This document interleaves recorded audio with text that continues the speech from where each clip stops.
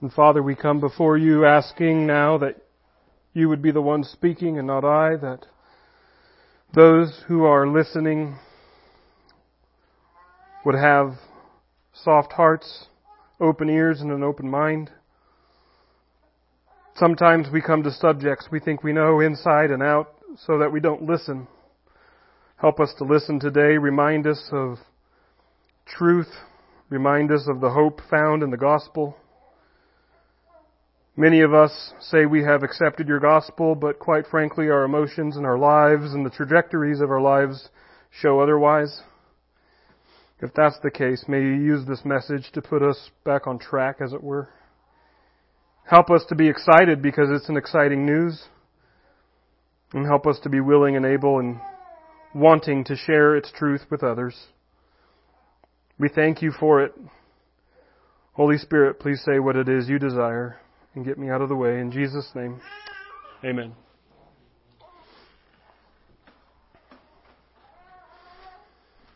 Humans need redemption. Amen. There's one undergirding promise that presidential candidates are trying to sell every election season and fail miserably. Is they're both selling, or what they fail miserably at is both selling and producing is redemption. Because everyone agrees, if they think about it, that this world stinks and needs redemption. Violence shouldn't happen. Injustice shouldn't happen. Racism shouldn't happen. Broken relationships shouldn't happen. Betrayals shouldn't happen. Stress shouldn't happen. But all of this does happen, and what we try to do is legislate redemption. We try to vote in redemption. We try to educate redemption. Because we all agree that something is very wrong in the world. And wrongs need to be righted. Tragedies need to stop, and crime needs to stop, and hatred needs to stop. And we can all agree there, but what we can't agree on is what to do about it. What do we do about this? How can this be fixed? Our fifth doctrine in the faith and practice is called human redemption, and it's stated this way. It says, we believe that God created the human being, male and female, in His own image.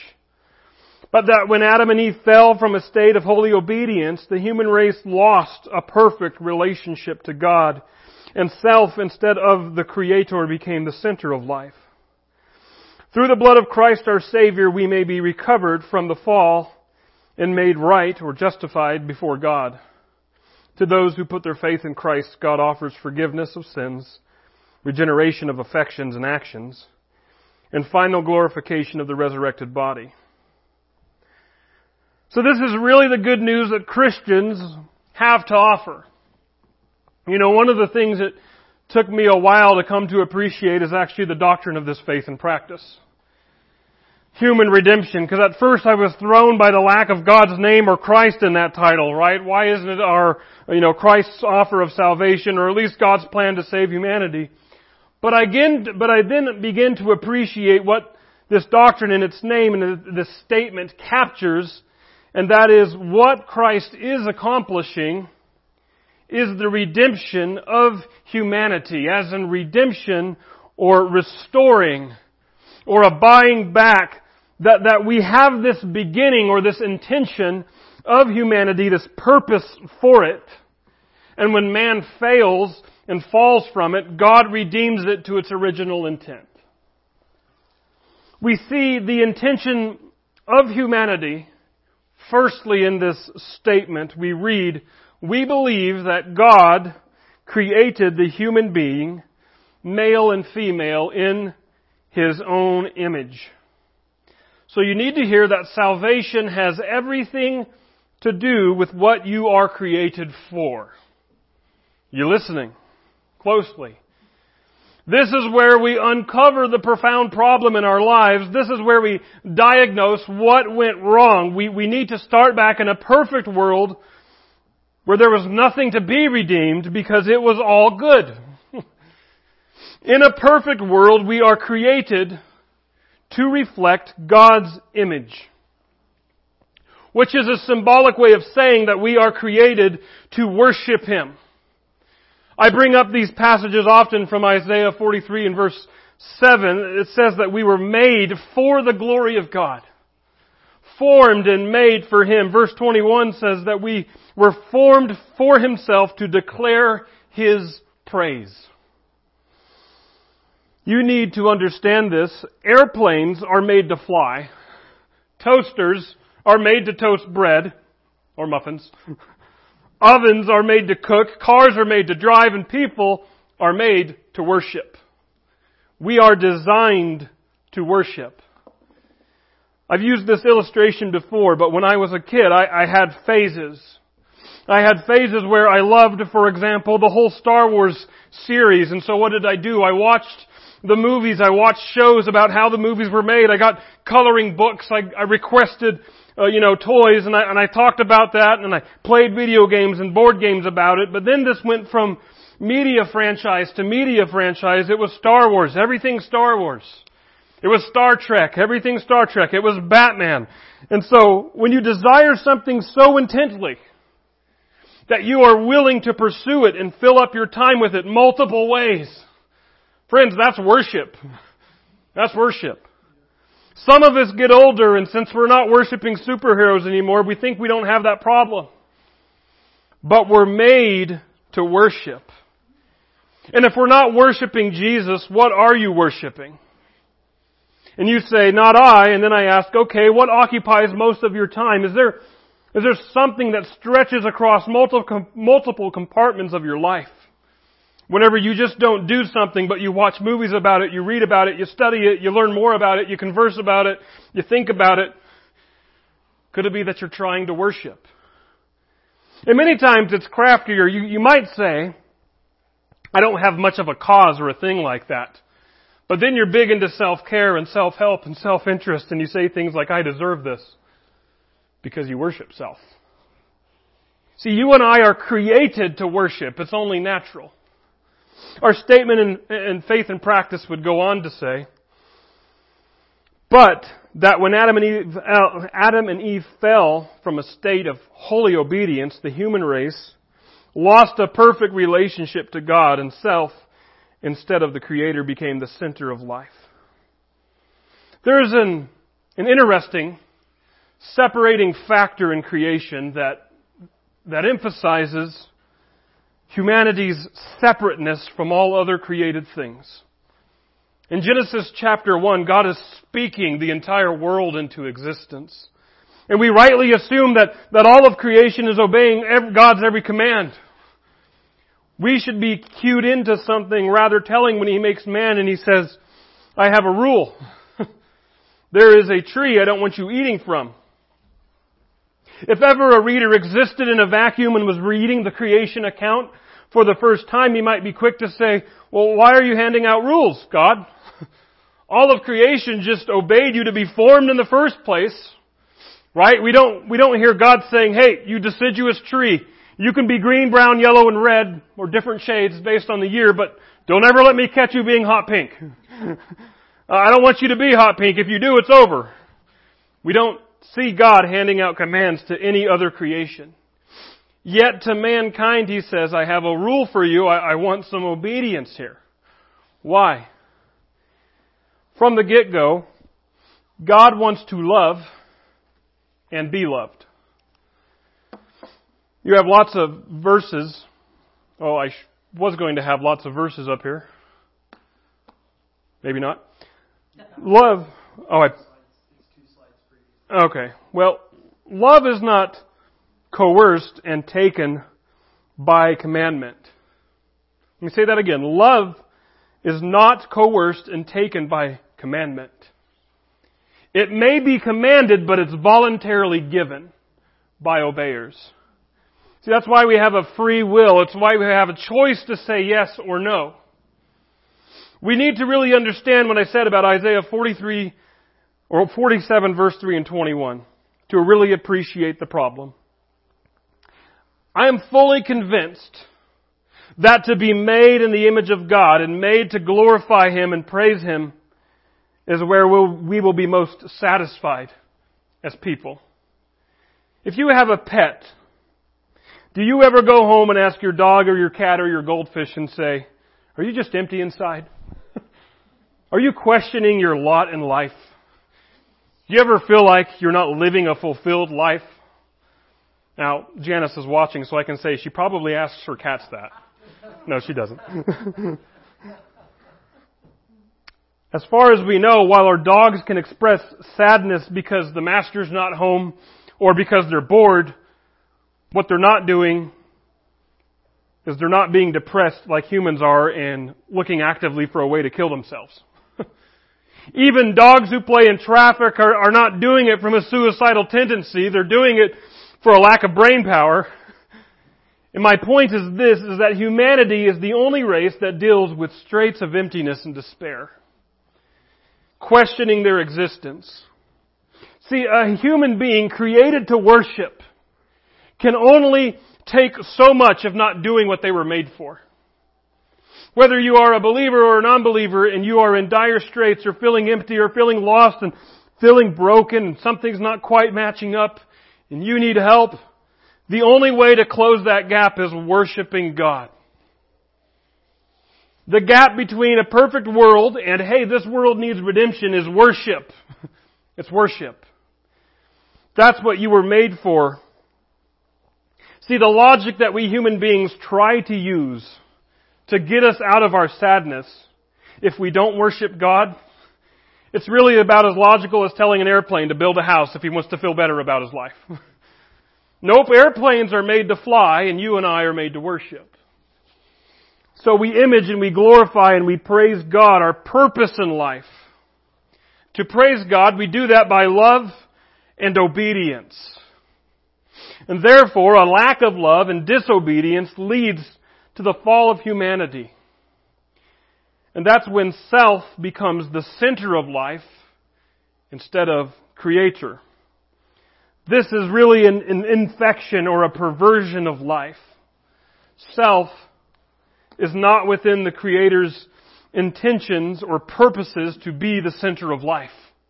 That's just a fact. It's a fact that's highly offensive to the world. See, the world is all about self and realizing our true potential by being self-absorbed to the point of bordering on narcissism. And maybe that's okay if we cover it up with a superficial expression of care for others.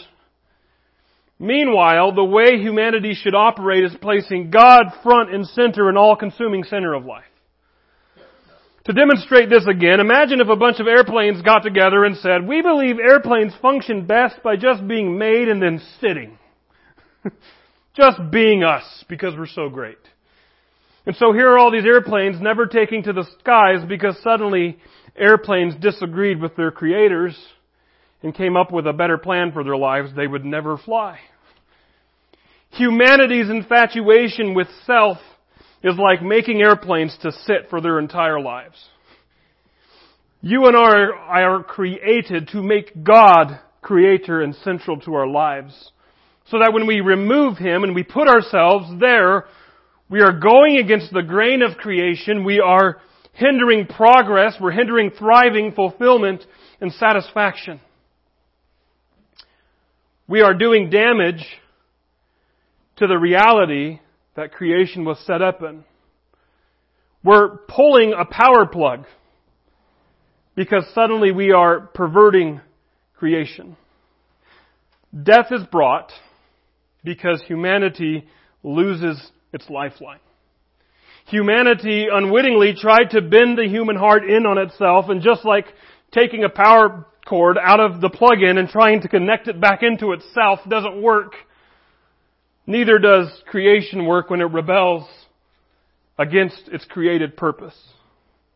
This is the reality of Genesis 3. Most of us, I think, know the Genesis 3 story, but what I just demonstrated is that the implications of that chapter are deeper. See, the fall is not as much about a man and a woman who chose to eat a forbidden fruit and disobeying God, though I believe, of course, literally, that's what happened historically. But the ramifications and the implications is that God's prized creation, created in the image of God, created to reflect and worship God, suddenly disobey their Creator and go against what they were created for, and they pervert the normal course this perfect world existed in.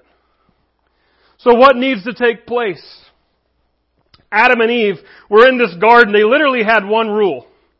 Genesis 2:16 and 17 literally says, "The Lord God commanded the man, saying, You may surely eat of every tree of the garden, but of the tree of the knowledge of good and evil you shall not eat, for in the day that you eat of it you shall surely die." Do you hear the liberality in that? Every tree in the garden is yours. Like, whew. This still happens though. You and I tend to look over the abundance that we have to crave that what we don't have. It's why Mom and Dad, gave me the limit on only 2 cookies after lunch, and I told myself, yeah, I'm getting 3. Doesn't matter if I was hungry or not. There's just something about that personal choice of mine that made me feel like I one-upped them. We have this weird infatuation with things that we're told not to do. So much it gets fuzzy in our memory. When Eve is tempted with this tree, she even adds to the rules. Genesis 3 and 4 says, "But God said," Eve is talking here, "But God said, you should not eat of the fruit of the tree in the midst of the garden, neither shall you touch it, lest you die. But the serpent said to the woman, you will surely not die." See, Eve adds to the rules. I can't even touch that tree. I'm gonna die if I do. Some say Eve kind of acts like the first Pharisee here, right? Pharisees were those people who not only followed and knew God's law, but they added to it, added more traditions. We're not just going to be holy, we're going to be super holy. And we're going to add more laws and regulations and make sure we're really good at impressing God. As if that could happen. See, God's heart is generous. Have the whole garden. Just one tree. The whole garden is yours, but don't eat off of this one tree. God's testing humanity to see if they really do love. If they really do trust God. But we often think we know better than God. That's when we say, God, you're not center, I'm center. You've given me some advice, but I'll take it from here. When what was God's reasoning to not eat off the tree? You shall surely die. That sounds like a big problem. See, you need to know this, that God doesn't have rules to harm us. He has rules to protect us. It's the same with your kids, right? Calvin's asked me this before. Dad, why can't I ride my bike on the road when you're not out here? Because I don't want you to have any fun, Calvin. That's why. No. It's because I don't trust him to watch for cars yet, and I kind of want to see my kid grow up. God's our Creator. He knows where we'll thrive, where we'll be satisfied. He knows what slowly eats away at us. He knows what causes the world's problems. Don't eat the fruit, you'll surely die. What happens when Adam and Eve eat the forbidden fruit? We see the first foreshadows of God's grace.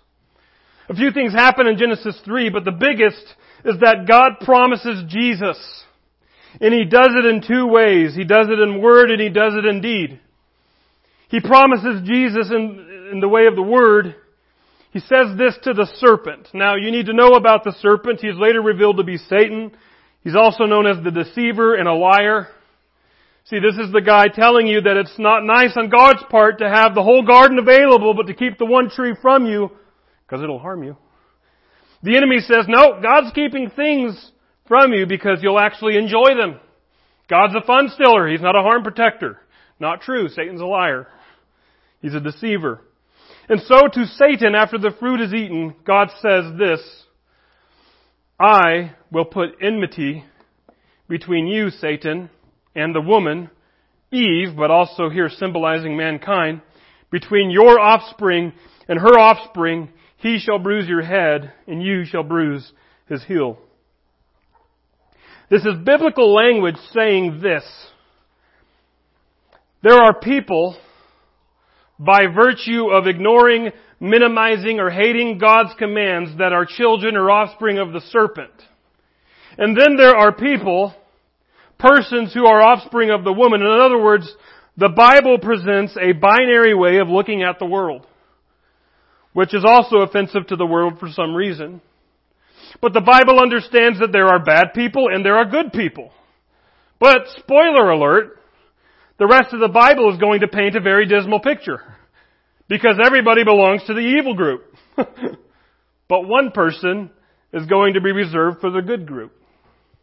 And if you really think about this, sure, I get agitated at violent people torching down buildings in the name of peaceful protest. But what atrocities do I do that I minimize?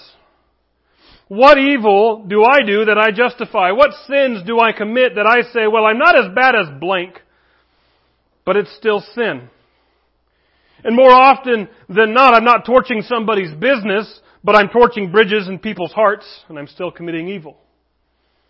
See, the offspring of the woman actually becomes a symbol in the Bible. I think the best similar language is heard in Galatians 4. So upwards of 2,000 years after God spoke this in the garden, says, when the fullness of time had come, God sent forth His Son, born of woman. God spoke those words in the garden because He was looking forward to His Son to finally redeem the situation. How is God's Son, namely Jesus, going to redeem this situation? And if you've been a Christian for a long time, that shouldn't be a hard question. But it's actually expressed in the second promise of Jesus back in Genesis 3. So track with me. I told you that God promised Jesus in the garden in two ways, in word and deed. The promise of Jesus through deed is much more subtle, since it is simply an action that we might miss if we don't think through what we're reading. Up until this point in the Garden of Eden, Adam and Eve were living naked. Sure, it makes us wonder about them a little bit. But the symbolism is this: they're unashamed.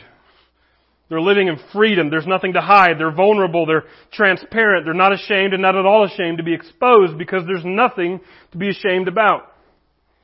Now, I'm not asking you this literally, but do you have this friend where you can tell them everything? That they know everything about you and you're not afraid to be completely transparent with? That's the symbolism that Adam and Eve were innocent, as Genesis 2:25 says, and the man and wife were both naked and were not ashamed.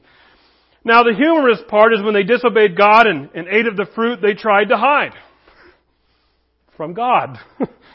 Like God made the world, sees all, knows all, but that's a really big rock. I wonder where Adam and Eve are. But God's got good news even in discipline. Again, He tells the serpent, there's an offspring coming, he's going to crush your head. But then this happens in Genesis 3:21. And the Lord God made for Adam and his wife garments of skin and clothed them. Garments of skin, animal skins. What needed to happen? God had to kill some animals. According to the author of Hebrews, it seems to be given, like this is just understood, that without the shedding of blood, there is no forgiveness of sins. In Leviticus, God declares, for the life of the flesh is in the blood, and I have given it for you on the altar to make atonement for your souls. For it is the blood that makes atonement by the life. It seems that in God's creation, He has given blood a significant category. All of the animal kingdom, as well as humanity, they find their life in the blood. It is that blood, then, that is required when that very life rebels and sins against its Creator. Who committed the atrocity? Who literally had one rule in an entire garden to themselves? Adam and Eve. Who's guilty? Adam and Eve. Whose blood was called to make sure they repaid? Animals. Animal skins. Note the symbolism. The blood of the animals are spilt, and their skins are put on Adam and Eve. Our doctrinal statement would tell us about the redemption from Christ, stating that through the blood of Christ our Savior, we may be recovered from the fall and made right or justified before God. Told you that Jesus was talked about in word and deed. The promised offspring of the woman is coming. Adam and Eve And He has come in Jesus. So Paul told us in Galatians 4:4. We looked at that. And what He will do is what God did in the garden with the animals, namely spill His own blood for all of humanity and become the skins that cover us. The similarity between Adam in the perfect world and Jesus in the fallen world is not lost on Paul. Paul would state in one of his other letters to a church in Rome, he says, Adam was a type of the one who was to come, that's Jesus, but the free gift, talking about the gift of salvation, of redemption that Jesus brings, is not like the trespass, namely the trespass in the garden that Adam and Eve are guilty of. For if many died through one man's trespass, now we need to see this. What Adam does is representative of what we all do. Like I was saying as I went through the story, we all would have eaten the fruit off the tree. It's who we are. You want that third cookie, don't you? When you're only told to have two. And so what Adam does in a very real way translates to what we all do. We're all sinners, Paul would say in Romans chapter 3. If you watch the news this week or any week, you realize the world has a sin problem. And so Paul continues, for if many died through one man's trespass, much more have the grace of God and the free gift by the grace of that one man, Jesus Christ, abounded for many. Using an idiom here, many died through the trespass, Adam's sin, but much more have the grace and free gift that Jesus brings. Basically saying Jesus' redemption is much more powerful, much more weighty, it's much more good news than Adam's lousy decision in the garden. There was a song we probably should have sang today. It talks about grace greater than our sin. See, there is nothing you and I have ever done that will disqualify us from what Jesus offers. There is no bad deed that anyone on planet Earth could ever do to disqualify them from receiving the grace of God. Adam and Eve are responsible for making the perfect world bad. And they're forgiven. Paul continues in verse 16. And the free gift is not like the result of that one man's sin. For the judgment following one trespass brought condemnation, but the free gift following many trespasses brought justification. For if because of one man's trespass death reigned through that one man, much more will those who receive the abundance of grace, the free gift of righteousness, reign in life through the one man, Jesus Christ. Condemnation and justification. Two paths. Adam and Eve's decision brings us condemnation, but Christ, what He does is bring justification. So we move from condemned and guilty in our sins, we're an unholy, imperfect people who offended a holy, perfect God, and if we die without the justification God gives us through Jesus, we die in sins. We die under Adam's condemnation. Or in Romans 5, if you go back to the very beginning of Romans 5, Paul opens it this way and he says, therefore, since we have been justified, there's the same word, that's what Christ brings us, we're declared right. We have been justified by faith, we have peace through our Lord Jesus Christ. By faith. Faith is the access into being made right with God. Faith that Jesus is the promised offspring. Faith that Jesus is the ultimate sacrifice. He is the broken body and shed blood that covers us from our sin. He is the reversal, the second Adam and the better Adam who gives us justification, who gives us peace with God. We continue in verse 2. Through Him, says Paul, we have also obtained access by faith into this grace or loving kindness or being considered favored by God in which we stand, and we rejoice in hope of the glory of God. So this is the choice given humanity. This is how humanity is redeemed.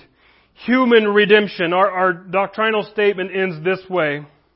To those who put their faith in Christ, God offers forgiveness of sins, regeneration of affections and actions, and final glorification of the resurrected body. Many people know John 3:16, "For God so loved the world that He gave His only Son, that whoever believes in Him should not perish, but have eternal life." Jesus makes plain that God is saving the world. Everybody has access to this salvation, and it is through His only Son, Jesus. Now, what is amazing to me is even though everyone can agree that our world needs redemption, right? This is what we started with. Our world needs redemption. There are sinners constantly sinning. There are injustices happening. There is violence and racism and broken relationships. Whatever the case, we watch the news. It doesn't take too long before we can agree, wow, something's wrong. We need some redemption. But then Christ comes and people are offended by Him. See, Christ comes, He gives Himself, He lays His life down. One of the most bewildering passages to me in the world. So Christ died, He's resurrected, showing that He's sinless. Death is the price of sin. Christ didn't die because He's sinless. He's walking around, and Matthew, a disciple of His who wrote a book about Him, called Matthew in the Bible, says, "And when they saw Him," that is Jesus, "they worshipped Him," we talked about this, "because He's resurrected, because He claimed to be God, and resurrecting after crucifixion and dead and being dead for as long as He was, kind of adds some weight to His claims." But some doubted. Like, here's a resurrected guy, see the scars, that's not Jesus. That's bewildering to me. Some doubted. They doubted the man they saw before their eyes. It's bewildering to me, but it's also helpful for me because some people today still doubt. And I'm just saying, if we can all agree that the world needs redemption, God's given an answer. God's given redemption through Jesus. Whoever believes in Him should not perish, but have eternal life. This word eternal sometimes throws people off. We live in a culture, a Christian culture, where for a long time we were given the definition of eternal, only one definition, that is immortality, that when you die you live on in heaven forever. But languages have more than just words put to them. You understand this if you've ever written letters or emails or texts, and they weren't received the way you wrote them. And I do this often. It's why I call people in the middle of texting conversations. I need to hear them. I need to know verbally what shade of words they're using, how they sound. Do they sound snarky here?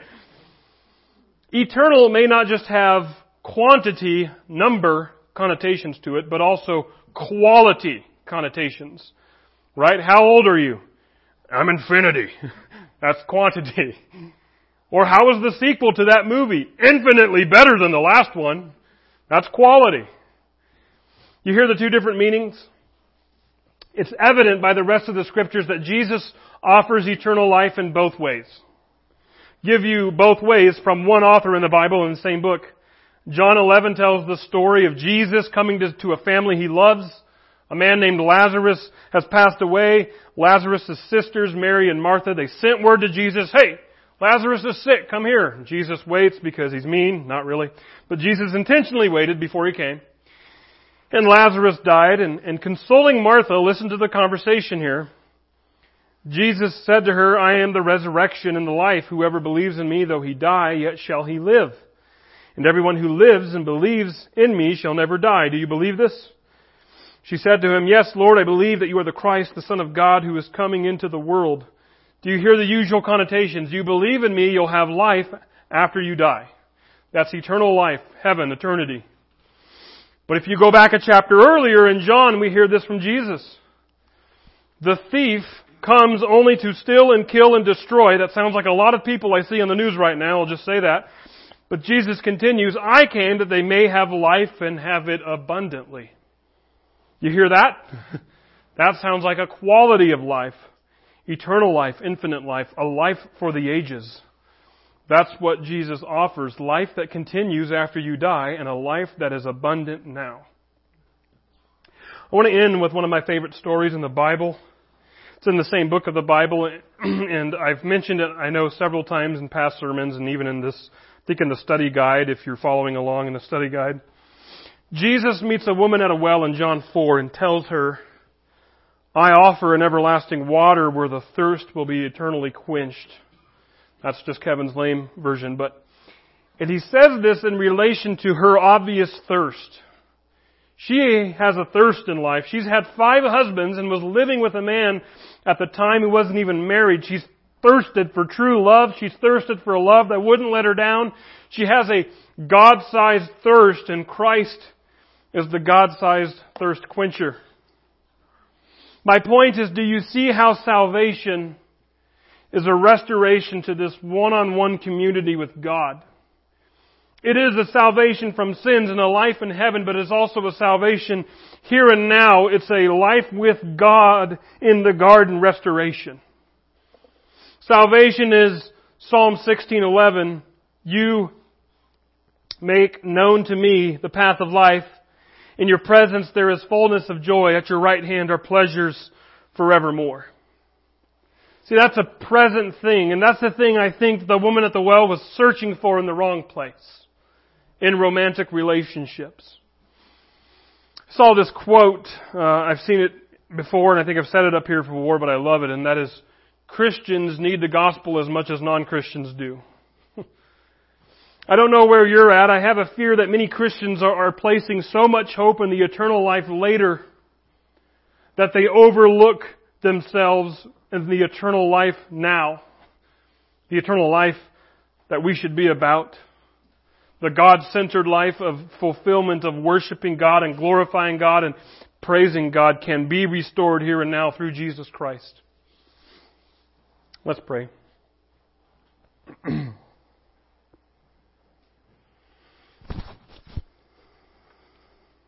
Father, many of us are in trials that the world is in right now, or trials personally, trials that we've related to other people, or perhaps trials that nobody else knows about.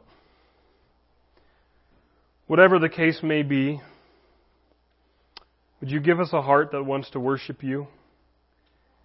Not that we needlessly or carelessly ignore things that we should be working on or fixing on. But at the same time, your word promises joy in trials. Have joy, my brothers, when you experience trials of different kinds. That joy can be found in you, Lord Jesus. Perhaps the despair that we feel in our trials is not even related to the trial, but it's just putting ourselves front and center, which is removing you where you should be. Father, we pray that you would help us to repent today. Would you forgive us of that sin? Would you please be front and center in our lives? Would you help us to take pains to worship you in all that we do and say? Father, if there is something that's materially that we observe in our lives right now, whenever it was mentioned that sometimes we have an intense interest in something and it goes across many compartments of our lives, Father, if that is worship, would you convict us of what we are worshiping and remove our idols and instead worship you? Father, would we express the eternal life that you give us, the life abundant? Would we know it and would we live it? Father, we are grateful for the eternal life that you give after we die. We are grateful for the eternal life that starts now. Father, we love you. We thank you. We ask and we pray all these things in Jesus' name. Amen.